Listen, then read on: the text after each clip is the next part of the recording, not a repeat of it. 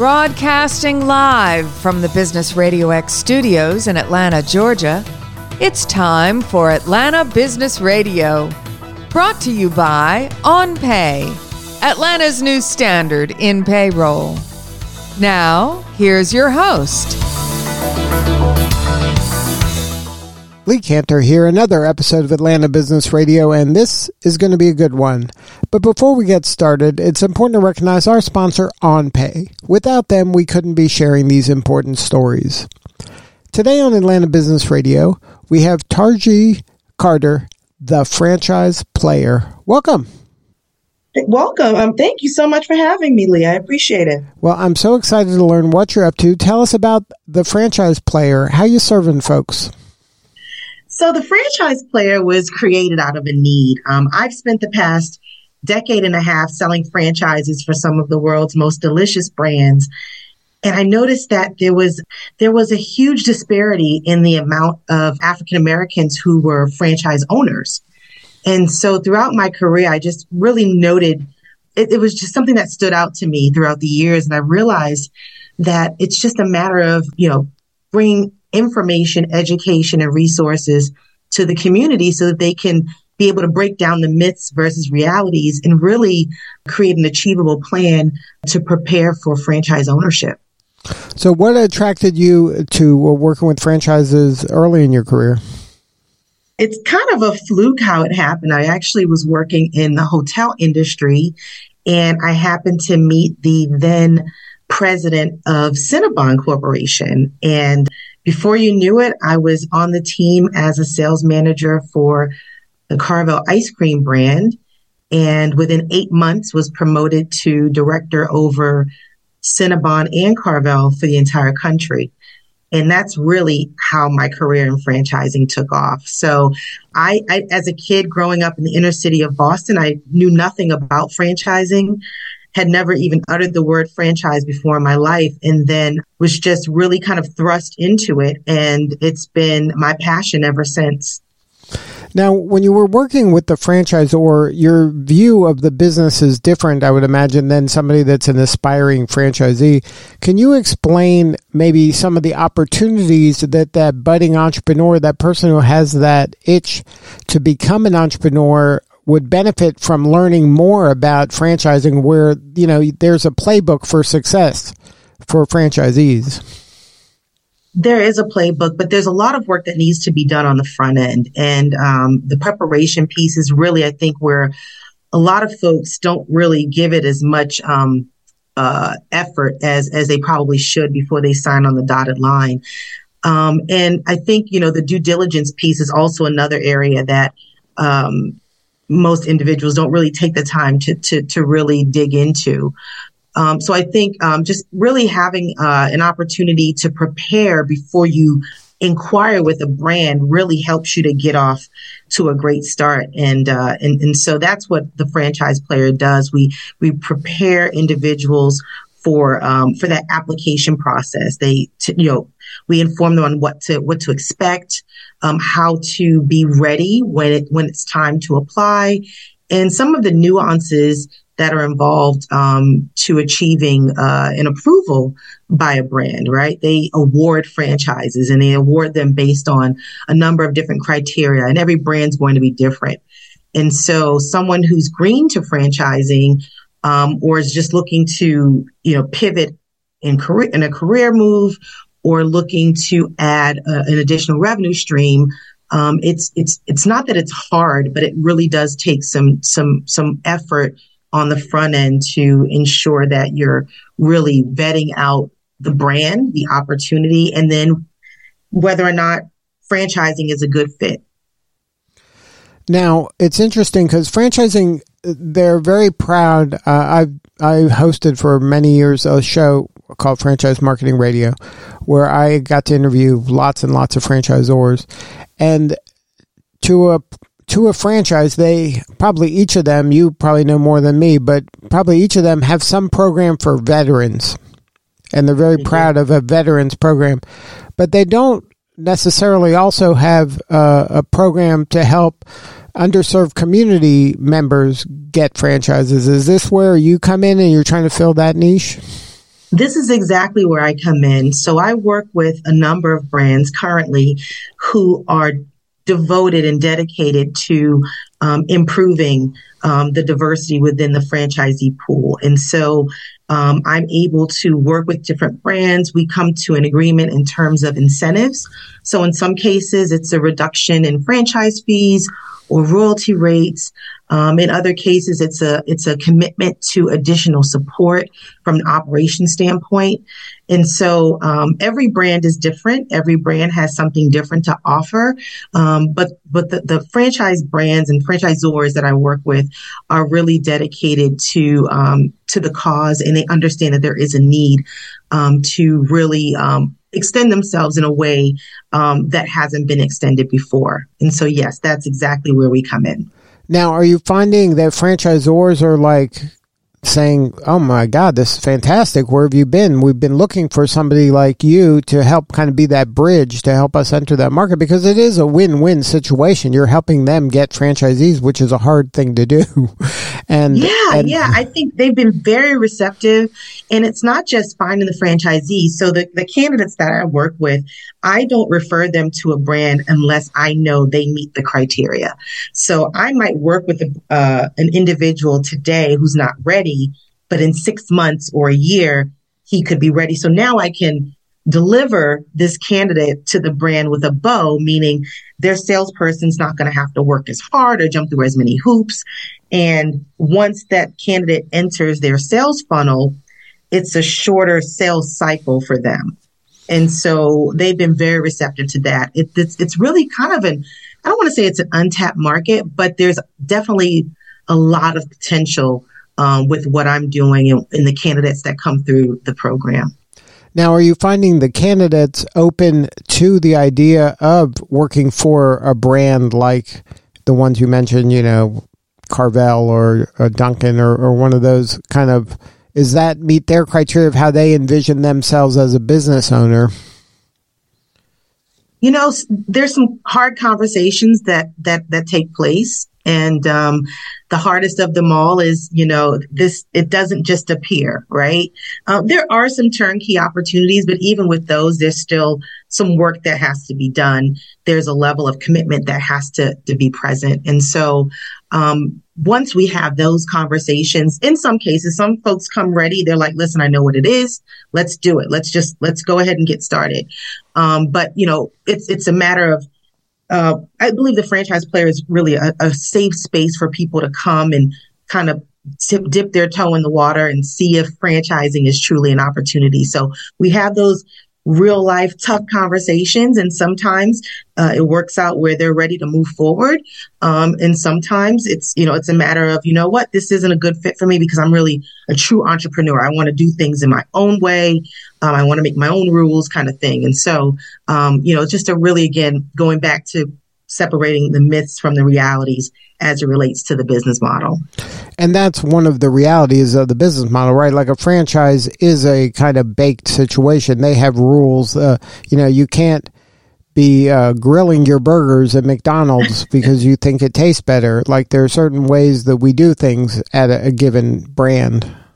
Absolutely. And that's what you're buying into. You're buying into the process, the systems.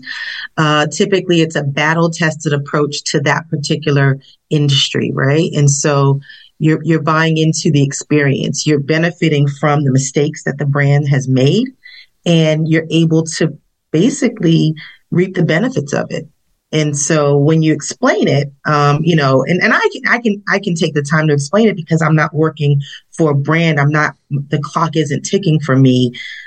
Typically most brands, when you're working for a brand as a franchise salesperson, there's a certain window, right? You need to have this deal closed within a certain amount of time. So the franchise salesperson's hands are kind of tied. They don't have as much time that I have to prepare the candidate. They're really expecting the candidate to come already prepared and knowing that they want to move forward and make the decision to become a franchisee. Again, should they be approved by the brand? And again, that's one of the trade-offs of a franchise model is that they have systems and they have, a methodology on how they do what they do. So if you don't fit cleanly into it, they're not the people who color outside the lines very often. That is correct. And sometimes, when I worked for corporate offices, more times than not, it wasn't one individual that met all of the criteria. Typically, it's a group of folks, right? Someone might be, their strength might be in real estate. Someone else might be really good at the HR piece. And so the franchise player, we can work with individuals to help them build that infrastructure before they go to the brand, because the goal is ultimately to get them approved so that they can become a franchisee and start to create generational wealth. And are you a franchise broker, or do you work with franchise brokers, or are you something altogether different? I don't know that any broker even likes that term, but I guess in a sense, yes, I would be a broker. So I work like both ends of the candle, right? So I'm working with the candidates to prepare them for the brand. I'm working with the brand to help them find the right candidates. And so it's a win-win for everyone. So now in your methodology, you have something called Pick Your Position. Can you talk about that? Absolutely. So Pick Your Position is really just a self-identification method. We have 4 different positions. The first would be in operations, someone that works in operations currently. Maybe they are director of operations for a brand and they're looking to move into an ownership position. So that's position number 1. Position number 2 is someone who is, they're in a different career altogether, but they're intrigued by franchising. They want to invest into something. They're not quite sure just yet what that might be. And so that's the individual who is a professional, but is looking to move into franchising, whether it be full-time or part-time. That would be position number 2. Position 3 is the existing franchisee with another brand who's looking to diversify, possibly even take down some larger acquisition deals. I work with brands who have pretty large opportunities for acquisition, and I have some candidates that fit that third position who I can then partner with these larger brands. And then the 4th position is someone who has they have a concept and they want to eventually convert it into a franchise. So I, all things franchising. I don't know everything about franchising, but I know enough to have a really strong team around me that can help with different aspects and different disciplines within the process. And something that I'm sure you found was while working inside that world, the insider world of the franchisor, you were seeing a lot of folks, franchisees especially, attaining a lot of wealth. That generational wealth you were talking about, and you want to, open that opportunity up to folks that maybe not necessarily even thought of that path. Yeah, they may not have thought of it, or the opportunity was just never presented, right? So, we're not talking about folks who don't have a solid professional background. These folks are just looking for newer ways to create that wealth. And so, we definitely want to make sure that we're providing those opportunities to them, and then making sure that the brands are committed to the cause of what we're doing, which is really franchising with integrity, right? We think everyone deserves an opportunity. There's enough to go around for everyone. And, we want to work with brands that want to figure out, how do we get to a yes with your candidate, right? Something may or may not be off, right? There may be a group, that I work with that's ready to just kind of hit the ground running. But what I found a lot of times, and not just with the minority groups, but just in general, when I would work with different individuals or groups, I noticed that most folks who work in operations, right, they're dedicating their lives to the work that they do. And so oftentimes they're away, they're on the road a lot, they're really focused on work. So in most cases, and I might be speculating a little, but, there's usually some sort of a ding on the credit, or maybe there's they might not have the financial wherewithal to enter into this opportunity on their own. And typically, there's an explanation for that. And if we can have that conversation, if the brand allows us to dig a little bit deeper versus saying, hey, you don't meet this criteria here, so we have to decline you, if they're willing to have a conversation. Because sometimes it's a matter of, maybe there was a divorce, right? And we know how that can turn out, right? Usually people take a hit on their finances, their credit, it's not a fun situation.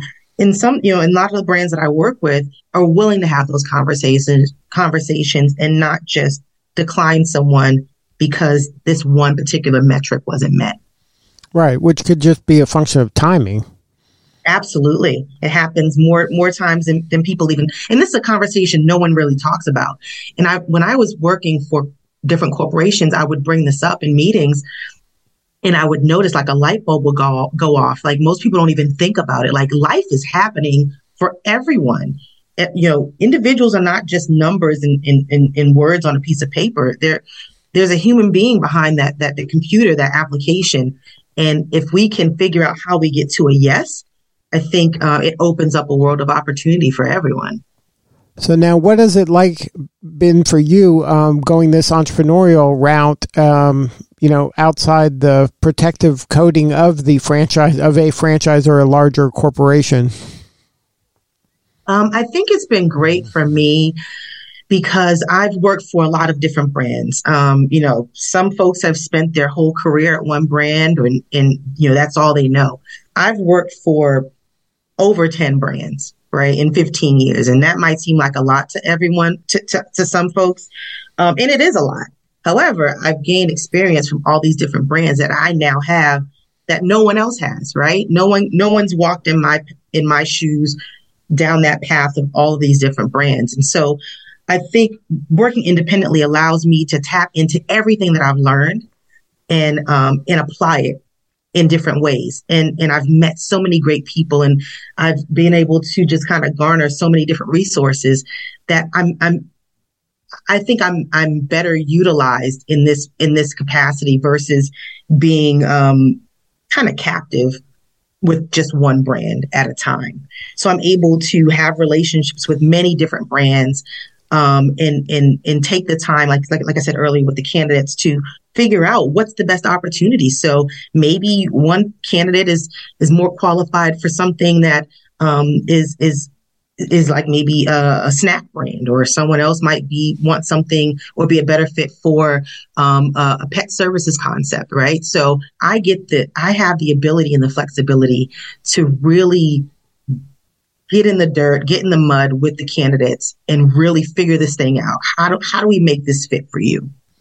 And that's an important thing you brought up, that a lot of people think of franchising and the first thing that comes to their mind are these food franchises, but there's franchises in pretty much every industry niche that you can imagine. And it's just a matter of matching up the person with the right fit.